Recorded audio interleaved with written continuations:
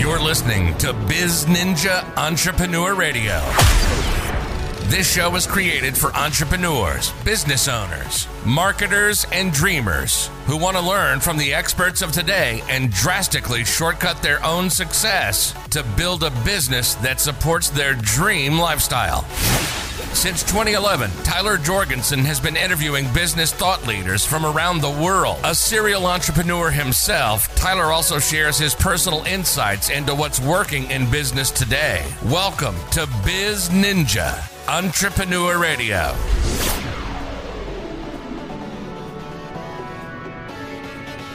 Welcome out to Biz Ninja Entrepreneur Radio. I am your host, Tyler Jorgensen, and today we have Vinny Brown, but you might know him from Naughty by Nature. And it may not be the 90s anymore, but these guys are still relevant. They're still pumping out new stuff. And one of the biggest things they're doing now is embracing the world of VR and e-commerce. And so I'm really excited to be talking with you, Vin. Welcome out to the show. All right. How you doing, big bro? Nice to be on the show, you know? Yeah, man. Excited to have you here. I think that we need to first start because you're a little bit of a unique guest in that most people don't know you as an e-commerce guy or as a VR guy, right? So tell us a little bit about, give us the really quick snip of Naughty by Nature, how you got involved in the group, and your guys' journey. Right. So, Naughty by Nature, we're from East Orange, New Jersey. We assembled in high school at first, did the talent show thing and decided to pursue our music. Signed the first Anxious deal under a group called The New Style. Eventually got away from there and we signed to Queen Latifah's management company, Flavor Unit Management. So we signed to them in 1990, then signed to Tommy Boy Records, which she was on. In 91, we released OPP and then everything took off from there. But, how we got into the merchandise is that in the early 90s when we blew up, we always had our own merchandise from the 80s when we were the New Style.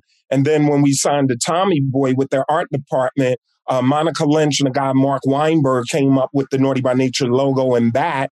And then our first pair of boxer shorts and the OPP t-shirt and stickers. So we were like, wow, we just kind of took it from there, trademarked everything, and we were rolling. We were actually selling a lot of merchandise from, the street corner. Then we got raided by the cops, so we had to legitimize it. And 93, 94, we opened up our first retail store. No, 94 we did. We opened up a full retail store called Naughty Gear, 106 Halsey Street, downtown Newark. And the funny thing about that is back then, the internet was just coming along. I remember the fastest modem was 28.8 kilobits per second, right. Then it went to 56K and then T1 and all of that stuff.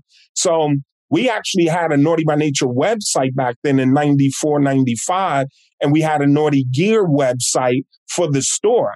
But back then, all you could do is print out the order form, check off what you want, and look on the website to see what we had. So it was snail mail order, and then we would receive it at the store, process the order, and ship back out. So that was our first introduction to primitive e-com. Yeah, man, I love that. That was like when basically the website was just a digital version of your catalog, right? Right. Exactly. Early days. Right. So let's, there are probably a million stories we could go through. And here on the show, we want to interweave the entrepreneurial journey with the personal journey. So, and I think that Naughty as a production, as a music group, right, and your journey into learning and understanding merch, they're probably really closely connected, right? They went hand in hand, like producing shows and then producing boxers to sell merch. Early on in your career, as you guys got started, as you built that momentum, what was the first major obstacle that you guys faced, and then how'd you overcome it? Well, it was manufacturing, manufacturing when it came to producing the goods ourselves, because when we opened the store, we weren't even really privy to the whole China connection and having in-house designers and that whole thing. So really, we were producing goods with a local screen printing shop. So it was all basically printing and embroidering and putting applications on blanks, And we realized really quick that interrupting that screen printer's business, because we had a lot of money back then to just dump, on goods, and we totally upset their normal business. You know what I'm saying? Yep. And it was a problem with him turning around goods to fulfill the store. Right. So basically inventory was the biggest challenge. And to a point, it is still today. Yeah, absolutely. And so you guys again, early 90s, I don't think there's anybody that was alive during that time that doesn't know OPP, right? And so you start selling merch, you start selling things. How did you handle personally the shift from being like, just getting out there on the hustle into like, okay, we're starting to make it. Things are coming at us. Right. Well, I always refer to Will Smith's movie, The Pursuit of Happiness, because we were street kids. Of course, we were doing the street hustling thing. And then our first group was the New Style, and we signed to the old Sugar Hill Records. So we really thought we would break as the New Style. And lo and behold, that failed. So we had to re-up, change the name, rebrand. But this time we were, under Queen Latifah. So we had a better shot. And then once we came out the box, with OPP, that was our first official single, and just blew. We were like, wow, this feels good. It's just a monkey off our back. But our thing was like, you know what? We're competitive by nature. So our thing is to keep this thing going, keep the music going, and keep that competitive edge amongst our peers. I love that. And so it wasn't enough that you had one big hit, right? It was like you were going to keep innovating, keep growing, keep looking for what's next. Oh, yeah, definitely. And again, with the likes of Queen Latifah, Flavor Unit Management, there were other artists on the roster. We were signed to Tommy Boy Records, so their roster was Queen Latifah, Coolio, De La Soul, Digital Underground, rest in peace, Shock G. So it was a full roster of artists on the label and management. So we had to, make sure to hold our spot and hold ourselves down, earn our keep. So right. Yeah, it was urgent. We kept it going. Yeah, you don't want to get put in the wrong part of the show lineup, right? Exactly. Or saying, look, you got to wait 2 years for your next album to drop. Absolutely. We have more important releases. No, you don't want to be in that category. Yeah, that's for sure. Man, so you guys, you through the 90s, you guys are growing, you're testing, you're trying all this stuff, but we're coming up on 30 years. What are you guys doing to celebrate Naughty by Nature's 30th anniversary? Oh, yeah, man. We're doing a big recap. So first and foremost, we're filming a 30th anniversary documentary. We're in the process of doing that now. We have Marcus Rayboy, who shot our first 2 videos, OPP and Everything's Gonna Be All Right. He's also the guy who just directed Will Smith's Fresh Prince of Bel-Air 30th anniversary, which released last year. So we have Marcus going. We're going to own that print. And then we're on the verge of doing VH1 Behind the Music. So we're talking to Viacom about that right now. We'll do a 30th anniversary album. We're looking to drop everything in September during the week of the VMAs, and then announce, the rest of our touring for 2022 and just get back at it, post-COVID. Yeah, I love that. Man, you guys have a lot going on. You got a lot building. So one of the things we kind of talked about a little bit the other day was how much is happening in the world of VR. And if you had asked me 5 years ago, when VR was starting to take off, who I thought would be one of the first groups to really be active in the VR world, I would not have said Naughty by Nature. But here you guys are, you're building Little Town Naughty, right? And you're building an all space VR on Oculus Quest. Like, what made you think, hey, Naughty needs to be involved in VR? Well, I think I've always just been involved in the technology part. Using it as a tool for fan engagement and to further monetize what we do. So even when we had the store in '94, I had a website back then. The average website was about $8,000 to $10,000. So I always respected the technology. And then going into social media, and then when people were actually spending money over the web with a credit card, I was always interested in that. And then it went on to apps and stuff like that. So I've always been into it. And now it's like with the VR world, oh my goodness, this is like something I already see. Like every business should have a VR space. You have a personal space where now you could build your dream office space. You could build your dream home. You could build your dream, whatever you have, and then invite everyone you're doing business with into that space. So I'm looking at like what I'm building out. Well, we're really building out a whole island. So to me, it's going to be like Naughty Disneyland, and there'll be subscribers there, and we'll have so many activities. But we will definitely have office spaces in there where I'll test to see where people are in business and say, look, if I'm pitching a licensing deal or someone's pitching me, I'm like, well, you know what? Grab your VR headset and meet me in my office. That's and right. then in that virtual space, we can conduct. You're able to pull up documents. You're able to, design things and collaborate in real time. So to me, this stuff is so exciting. And for us being 30-year vets and, having the ability to have ticketed events there and private screenings and listening sessions. I mean, it goes on and on and on. It's like that VR space is like having a website, all social media, office space,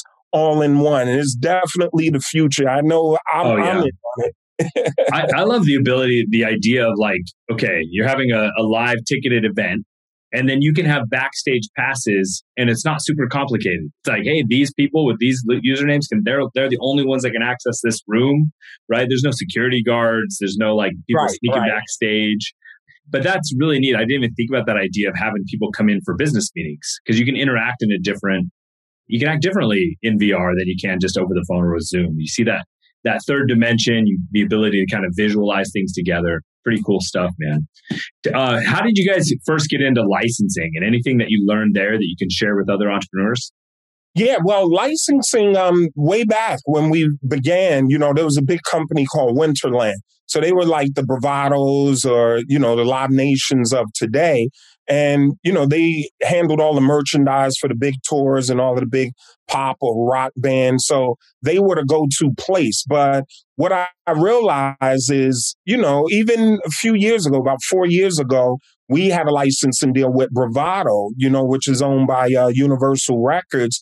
The reality is depending on how big your brand is or how much attention you command, you can get lost in the sauce. So, it's cool to have those relationships and to have those licensing deals. But what I've found is that, there's nothing like running the business yourself.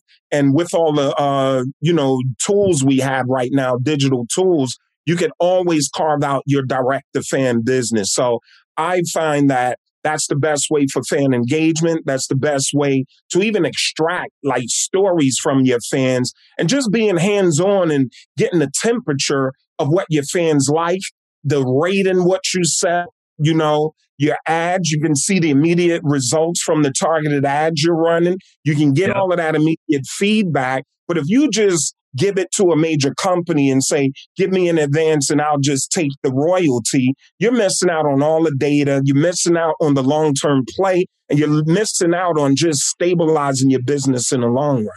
Yeah, absolutely. I think one of the things that to me is the most obvious is the ability to stay engaged with the customer or with the fan, right? So if a fan goes and says, I'm going to buy, and they go to your site and they buy it, you have that customer information. Next time you have a concert, next time you have something going on, next time you have another shirt drop, you can email or you can reach out to them and say, hey, you bought this shirt, you're probably going to like this. But if you just license it off to Target, you don't have any of that information. So the ability for like you said, to carve out your direct to fans, vertical, the ability to maintain that relationship, I think is one of the biggest things that today's economy is allowing creators and producers and artists to be able to do is stay, or, feels like one-to-one with the Well, it definitely is one-to-one because, even when customers have a discrepancy, I get all the emails, but my team answers them. But some of the emails I read, and if someone's like really upset for no reason in our control, it's like, hey, UPS or the post office screwed up your package. I'll chime in. And then when they see the thread and they're like, oh my God, this is then, it just totally changes their day. And I'm able to explain it. And they're like, yo, it totally, eases them. And they're like, man, well, I'm sorry for coming at y'all like that, but I can't wait to buy more. I love the product, you know? So that kind of engagement is super priceless. Yeah. And staying human, right? Like you were able to reconnect as a human, get back involved and say, this isn't just some random customer service team. Like, we're here. How can we help? Let's fix this. What's something that you guys, you still sell like Naughty Beach shorts, but like, what's one of your top items that you guys sell through e-com? Oh man, the hoodie, the classic Naughty by Nature hoodie. That's what everyone loves. And last fall and winter, we did the hoodie bundle. So we had a hoodie bundle with a hoodie, t-shirt, and baseball cap combined. They love that. That's a great, great price point for a great package. And they love that. Love it, love it. I love that. And so you guys, it's great. You guys are still moving. You guys are outperforming a lot of other e-com stores out there. I know you guys have big goals as well. I'm sure the 30th anniversary and everything you guys are working on is probably going to help you hit those goals. What are some challenges that you guys have faced through kind of as you've been growing the e-commerce side of things and trying to figure out like new products and stuff like that? Like what have you learned through that space? Well, I think, creativity is free. So as long as you have the resources, financial resources, you can get with different design houses, people who source. I just think that in the e-com business, you really need your business and business credit health intact, So as long as you have a decent business credit line, you got hire the appropriate people, you could do the proper sourcing, you can meet your proper minimums, and then you'll have better margins. So that's the biggest challenge, and that's what we're sorting out now as we scale our business. You mentioned early on, you guys started selling, started hustling, you got raided by the police, right? Businesses, a lot of times people don't start at all because they're worried about doing it perfect. I'm a big believer that you got to ready, fire, aim, right? You got to have some things lined up, but not be perfect. You just got to get to market and figure it out as you go. So you guys have all the right ducks in the row. Everything's in place. You're ready for scaling. You got big opportunities coming for Naughty by Nature 30th anniversary. Big stuff's happening.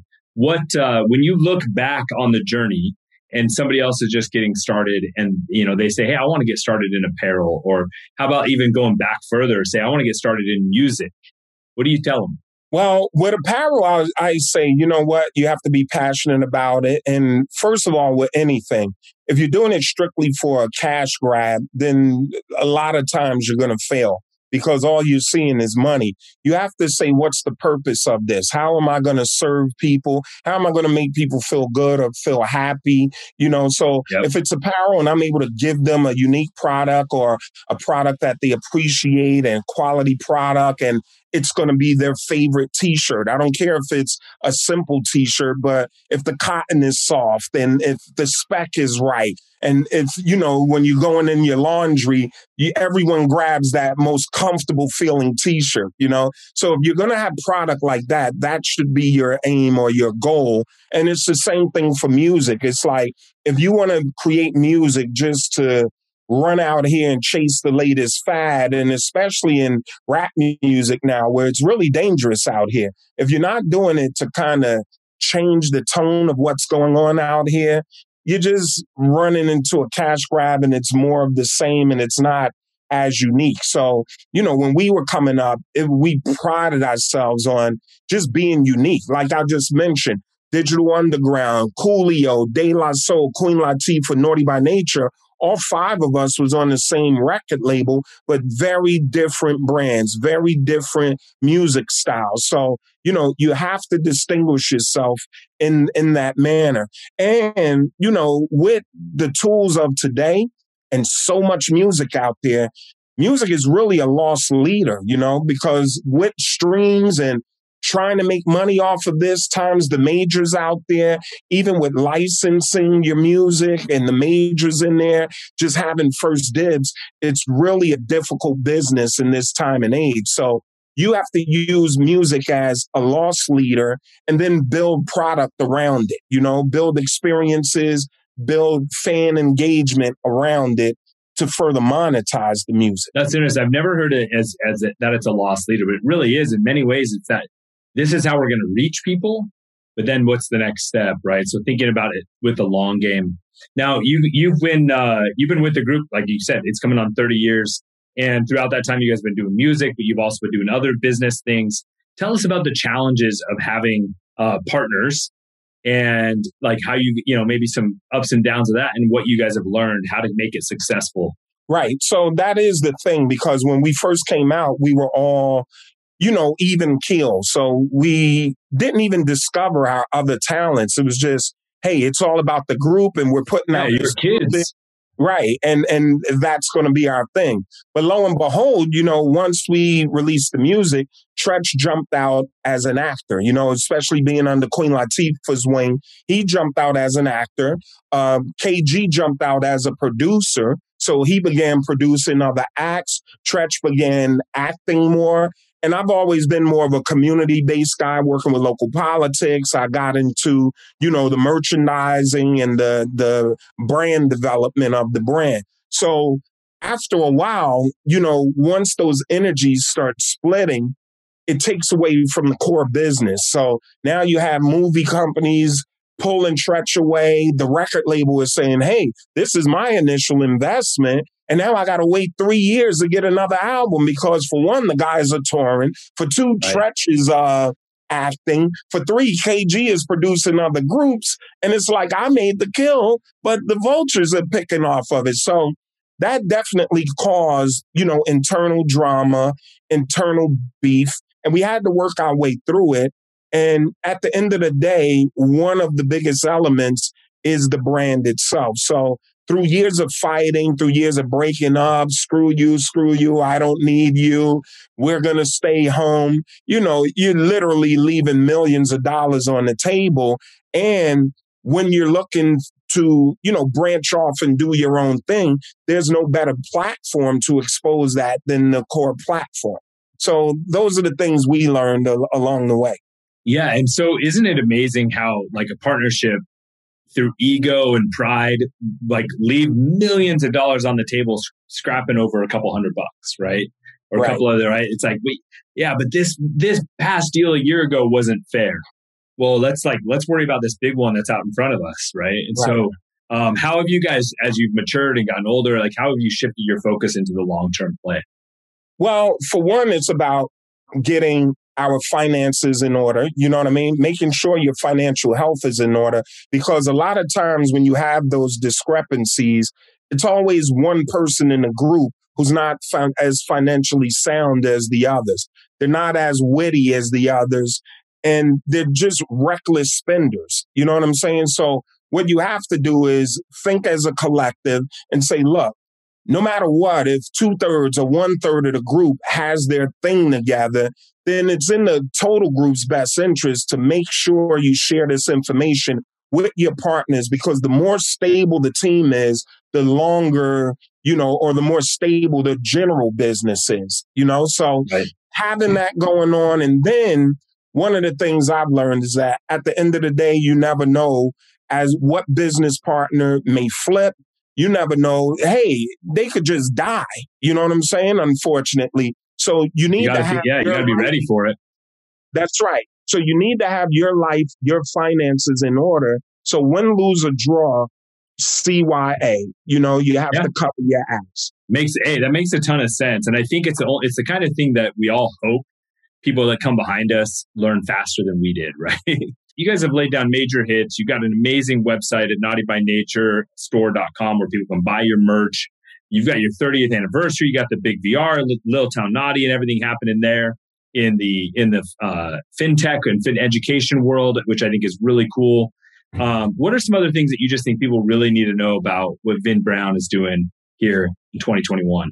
Well, for me, man, it's just about, just being of service to others. I've always been known as a hands-on community guy, so even like I'm born and raised in my hometown of East Orange, New Jersey. So we've always been around here. And in 92, when we bought our first homes, I moved to West Orange, which literally I could walk town to town. So about 6 years ago, I chose to move back to my hometown because I was working with the local mayor who was running. So now that he ran, the past two mayors, I've been on the transition team for recreation and cultural affairs. So being involved in the parks, and recreation system here. So my thing is like, what I want people to know is that no matter how humble or successful, you become, how humble your beginnings or successful you become, everybody should at least come back home and participate in local politics, participate in your local school district.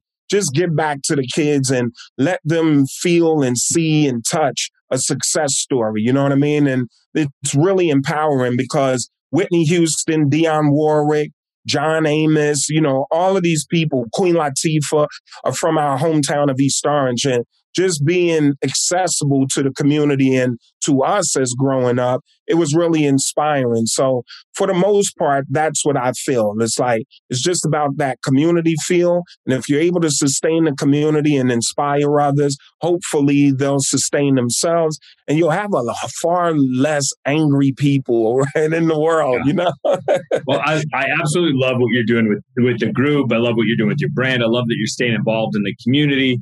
What's one major item on Vin Brown's personal bucket list that you're going to accomplish in the next 12 months? 12 months? Wow. Well, I have to go back into the housing market. So I'm actually torn between the VR mansion I'm building and then cloning it in real life. So I have like Elvis Presley's Graceland or Michael Jackson Neverland Ranch. So I want to do almost like the NFT thing. The virtual world is the NFT stuff. And then, the physical product is there as well. So with this NFT stuff, I plan on bouncing them both around, So I'm really waiting for the housing market to correct. And then here in Jersey, I want to work with the governor and local, authorities to make sure I'll have the passes and to do what I need to do zoning wise so I won't have problems. And then from there, I'm opening up Naughty Land, man, like the Playboy Mansion. Yeah. Awesome. I love the vision. Go to naughtybynaturesstore.com. Check out what Vin's doing there. For all my biz ninjas, wherever you're listening, it's your turn to go out and do something.